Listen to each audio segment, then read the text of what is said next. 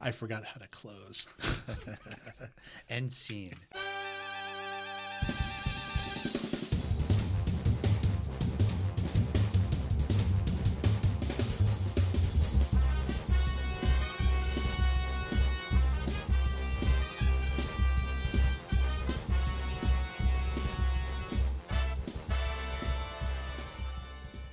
Welcome to Unimed's Innovation Overground, where we dig into some of those amazing academic discoveries and innovations that we often hear about, but never really seem to actually touch our lives in a meaningful way. We're here to find out what it takes to make some of those discoveries into actual things. Thank you for joining us. We're sponsored by Unimed, the Technology Transfer Office for the University of Nebraska. My name is Charlie Litton, and I'm joined by Joe Runge. Hey, Charlie. Yeah, Joe is a lawyer and works at Unimed and does lawyerly things with technology, and he claims some sort of science background, but we're not sure about that. And I'm also joined by Tyler Scher. Say hi, Tyler. Hi, Charlie. I'm sorry, Joe. Did you want to defend yourself? No. Okay. Tyler is a PhD who really hated science, so he thought he would join us in the dark side of technology. Is that fair? I don't hate science. You kind of do. I hate doing science. Okay, there you go. Sorry. I love reading about it. All right. We have that in common then. All right. So anyway, my background is in journalism, so that's why I do a lot of talking that rarely makes sense. So thank you for joining us. Before we get started, though, a little bit of housekeeping. Please rate our podcasts if you're going to rate us well. 5 stars or more. What's the rating system? Is it 5 stars? Is it 10? It tops out at 5. Okay, I think we're a solid 5. That's what I'm thinking. So please rate Between us. the three of us. Between the We can pull up 5 stars. Yeah. So please rate us. Please subscribe. Tell your friends about us and your family, and even the people you don't, especially the people you don't like. You want to punish them, so make sure that they tune in. Because what we really want to do is we want to tell those untold stories about how universities are working to really change the world, and we mean that. So helping get the word out about that will help us do that. So with that said, I think it's about time we went over the idea that sometimes ideas are so big and so groundbreaking, I guess, that there's not even an accurate yardstick to measure whether or not the idea works. It's kind of hard to fathom this idea, but well, actually, Joe, you were talking to me about this a while back. There was a research study at Johns Hopkins many years ago. They wanted to fix blue babies, but they didn't know how to. Well, you tell the story because I'm bombing it up here. Yeah. So years and years ago in the 40s, there was difficulty in treating children with congenital heart defects, and they died. There wasn't much that can be done. And the thing that's really amazing, even in Omaha, Nebraska, there is a regional medical center that just does astonishingly effective ways of treating children with congenital heart defects.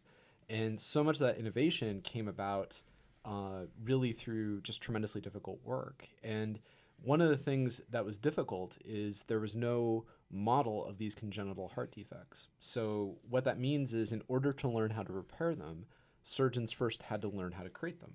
And so there is a famous painting of Anna, who was a dog, done by Dr. Alfred Blalock. And he didn't do the painting, right? He did the surgery on the dog. And basically, he and his assistant were able to induce some of these congenital heart defects by sort of manipulating the dog. And the dog would live with the defect. And then they were able to do the surgery to correct it. So in order to learn how to fix the problem, they first had to learn how to create the problem in an animal. And then they had to actually do the hard work of learning how to fix it. And I think it was a really apt metaphor for a lot of the work that's done at the University of Nebraska Medical Center, because there will be these observations saying that we have this big problem in healthcare. And it's so difficult to actually understand it because there's no effective model to treat it, right? We can't create an experimental model to even figure out if we're improving healthcare. And that goes right back to the point that you're there, that when you get to really innovative problems, sometimes there is no effective means to test it. This could be a animal model, like a mouse that has the disease that human beings have and the way that human beings have. It could be a inability to create a way to do surgery that's effective.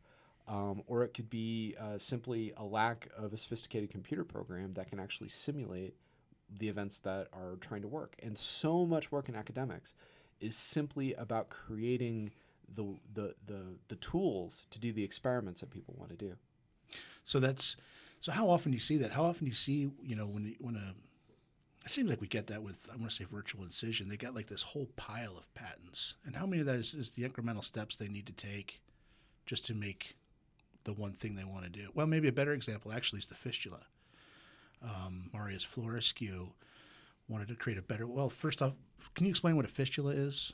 So first? An AV fistula is a preferred mechanism to do hemodialysis. So when people are in end-stage kidney disease, there's a... So end-stage, you're talking about people like in kidney failure. Just they're going to die. If your kidneys stop working, right, in order to survive, there's a machine that basically takes the function of your kidneys.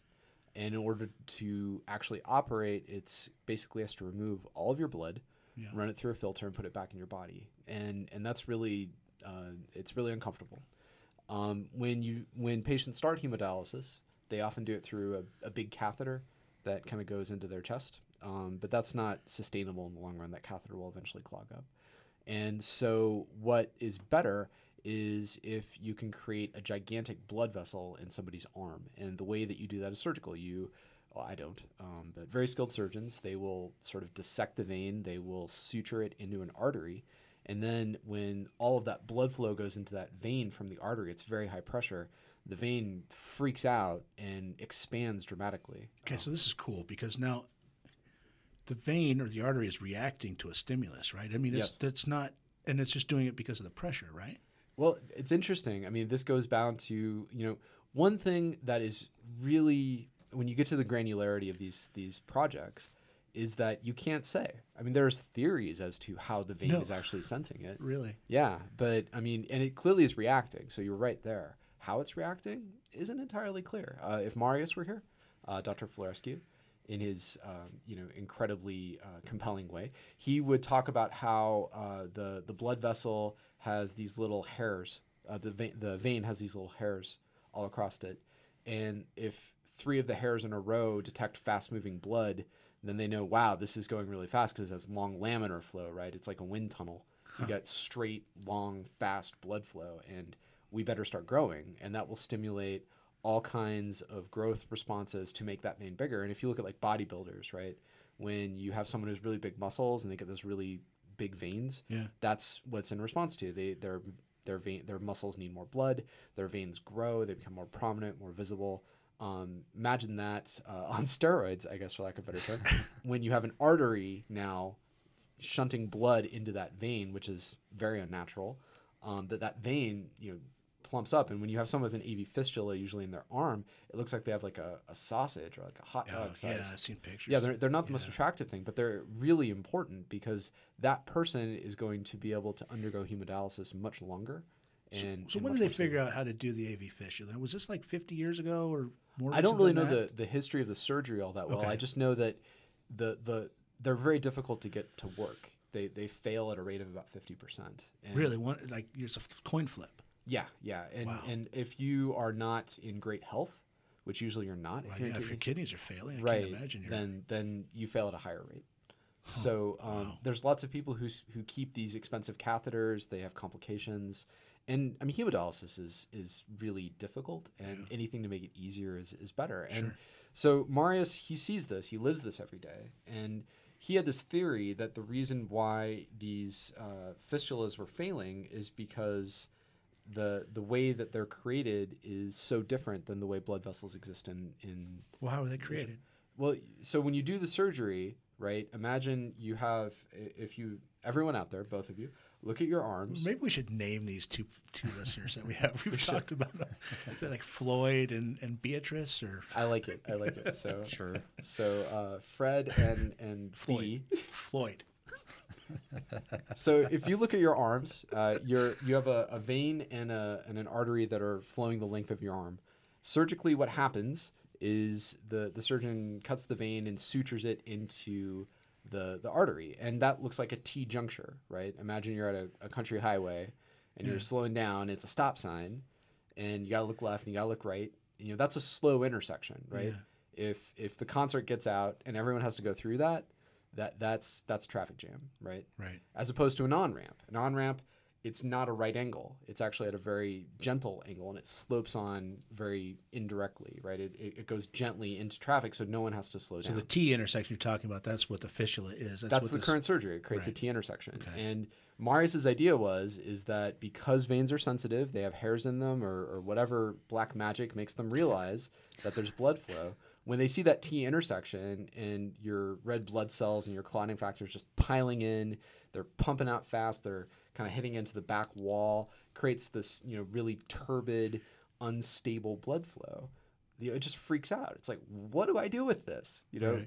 We did not evolve to have T junctures in our physiology, and so his idea was very simple. It was to create a little shunt, a little structure that you can put inside of the fistula to turn it from a T intersection to an interstate on-ramp. It's basically it changes the direction on that. And critically, when the device is done functionally, it just dissolves. It goes away. And those specifications were really tricky. But the really tricky part of that is no one had ever built an animal model to do AV fistula generation. So he had this great idea and no way to test it. Well, we tried testing it in pigs, and pigs don't work. Their legs are too stumpy. They don't have long forelimbs like we do. Even though pigs are a very good model of human physiology, they're a great model of thoracic and abdominal physiology, but they got little pig legs. They don't have long, graceful, beautiful limbs like you do, Charlie. And so that's the second time I've heard that today. So Marius, being indomitable, started looking at other animals. We went down to the Ag College at Lincoln, and they had sheep. And he thought, beautiful, they have limbs just like us. He sat there and palpated their veins and arteries. Okay, what's palpated? Because it poke. Okay. But it's scientific poking. Gotcha. Okay. He scientifically poked their arms and thought it would work. And he ended up publishing a really cool paper on it, saying that, yes, we have for the first time created this model. So there's your innovate to innovate right there. Right. So has any other, aside from human, has any other creature had a successful fistula? None have been published. I mean, someone may have done it and never talked about it, but we are the first published instance of creating a successful AV fistula. Well, we got this far. Where is Marius now? Is he close to having this thing good to go?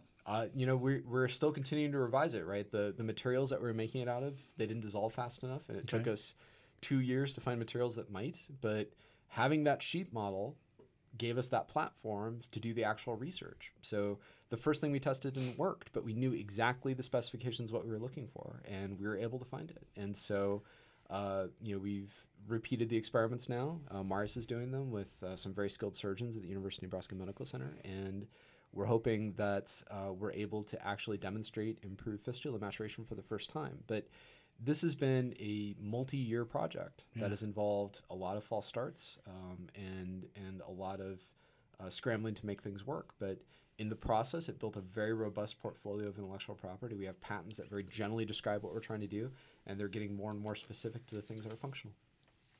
Getting that T intersection to the more gradual, graceful Y, or the on-ramp that you described, that makes me wonder, why hasn't anybody tried that before? But maybe that's, I'm not going to let you answer that. I think that's maybe a topic for another podcast. Sounds good. All right. On that note, I think it's time to come to ground. Thank you for joining us. For Tyler Scher and Joe Runge, I'm Charlie Litton. Be sure to rate our podcast, subscribe, tell everybody about us, and we'll see you next time.